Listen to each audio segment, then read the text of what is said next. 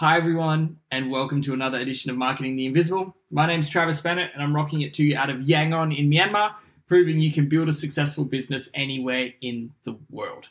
I'm joined today by Stephen Wible. Stephen, a very, very warm welcome. Thank you. I appreciate it, Travis. It's great to be here. And where are you hanging out today? Tampa, Florida, waiting on the hurricane. You've scared it away. I heard it's going north, so That's right. You must be doing something right. Which is great. We want you to be safe. That's very important. And for those of you who don't know Stephen, he's a public speaker. He wrote a book called Business Credit, the complete step-by-step guide. He's a trainer, he's a learner, and basically he's a recognized expert in the field of business credit. Stephen, it's a pleasure to have you on the show today. And what we're going to be talking about is how to make your company fundable. And Stephen's got 7 minutes and he will explain everything to all of us. So Stephen, welcome. Great to have you on the show. Thanks, Travis. I'm really excited to be here today. Excellent. I'm going to start this timer and we're going to jump into question number one. So who is your ideal client? Our ideal client is literally every small business owner.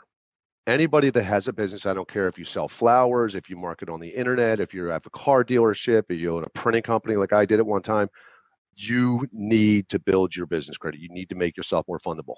Perfect. So our ideal client is every business owner. Every business owner. And you kind of touched on it there for a second, but the problem that you solve is building business credit.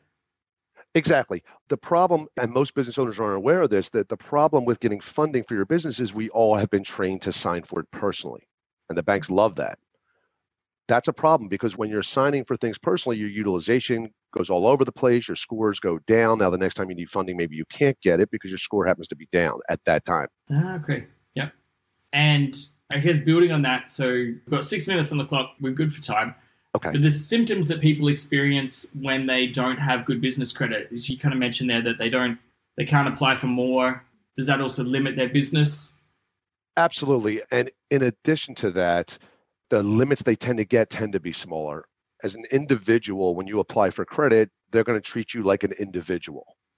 As a business owner, businesses can get much larger credit limits, which obviously the larger the credit limit, the better for you, because when you need it, it's there. And if we have time, I can touch on an example of what I'm talking about. Yeah, for sure. Please do. So for example, as an individual person, you could apply for a gas credit card and you may get anywhere between $300 and $500. Yeah. But as a trucking company, your limits are going to be somewhere between $50,000 and $100,000. Gotcha. So the SBA actually says the limits are 10 to 100 times greater when it's in the business name as opposed to being signed for personally. That's amazing. I mean, because then you've got so much more cash to do so much more with your business. And then we've got question number 4, the common mistakes people make when they're doing this. And I guess that's just using their personal credit, right? Instead of the business. Well, that's true, but there's actually a little more to it than that. Okay. You know, people, even myself, before I came to work with Ty Crandall on this company, I built business credit. It took me 5 years to do it, which should have taken me 6 months, because I didn't understand the fundability part of it. I didn't understand the credibility part of it. So One of the common mistakes I see is your business phone number. When you put an application, most people, when I ask them, give me your number for your business, they give me their cell phone. Okay. They must always give me their cell phone. And unfortunately, that's an immediate rejection with a bank. Instant. Wow. Artificial intelligence will reject you immediately. They're looking for a real business phone number. Not only are they looking for a real number, they're looking for it to be listed with a national database, the National 411 database. And I'm old enough to remember picking up the phone, dialing 411, asking for Joe's Pizza on Main Street. Okay. That still exists today. And it's the first place that the banks check. Okay. So all these digital people who are going online, they're using their cell phones, they're hurting their ability to get credit because they're not setting up the foundation that they need for their business to apply. Exactly. Okay. Very cool. So then, and that's one of, by the way, that's one of 10 items that they look for that people fail, generally 3 to 5 of those. But we don't have time to dig into all of that. No, for sure. Question number 5, 3 minutes left on the clock. We're doing really good. A valuable free piece of advice that you can give to the listeners today that will help them with their credit application when they say, okay, look, I need to go out, I need to apply for business credit instead of using my personal stuff. Where should they start? What would you recommend? Okay, so if they're set up properly, and most are not, so I'm going to give this valuable piece of information. If you don't have a business phone, let's say you are a digital person, and most people are this day and age, you can use what's called a virtual phone number. Okay. Now, be very careful. A Google number is the right street, but the wrong direction. Okay.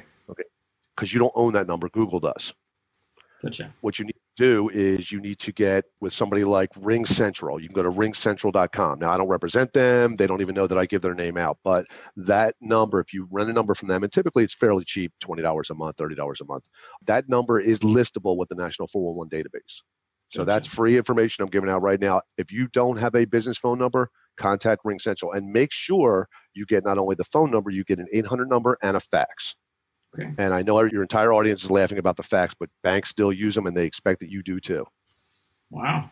Yeah, I don't even have a printer in my office, let alone a fax machine. I know. I laugh. I go, I haven't used I don't even know how to use a fax anymore.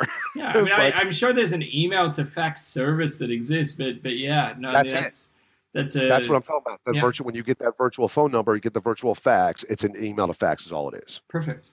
So that's something that they can implement today. And if they're interested then to learn a little bit more, and they say, okay, you know what, I need to get on top of this. That's a good stepping stone, but where should they go to find out more about you and everything that you're doing, what you're writing about, and all of that? What's the best place? Well, I'd love to see them go to our landing page, obviously, at creditsuite.com and get a free ebook, a 4-step guide, so they can get started. Perfect. The first thing that pops up, they can put their info in. They'll get a free guide to start building their business credit. Oh, very cool. So creditsuite, suite.com, and they can get that 4-step guide right on there. Perfect. We've got 50 seconds left, and that's just the right amount of time to ask you question number 7.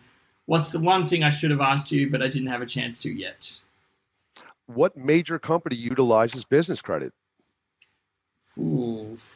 Could be anything. Amazon, BP, maybe. Shell Oil. Maybe, but the one that built their entire business from start to where they are now is Walmart. Walmart.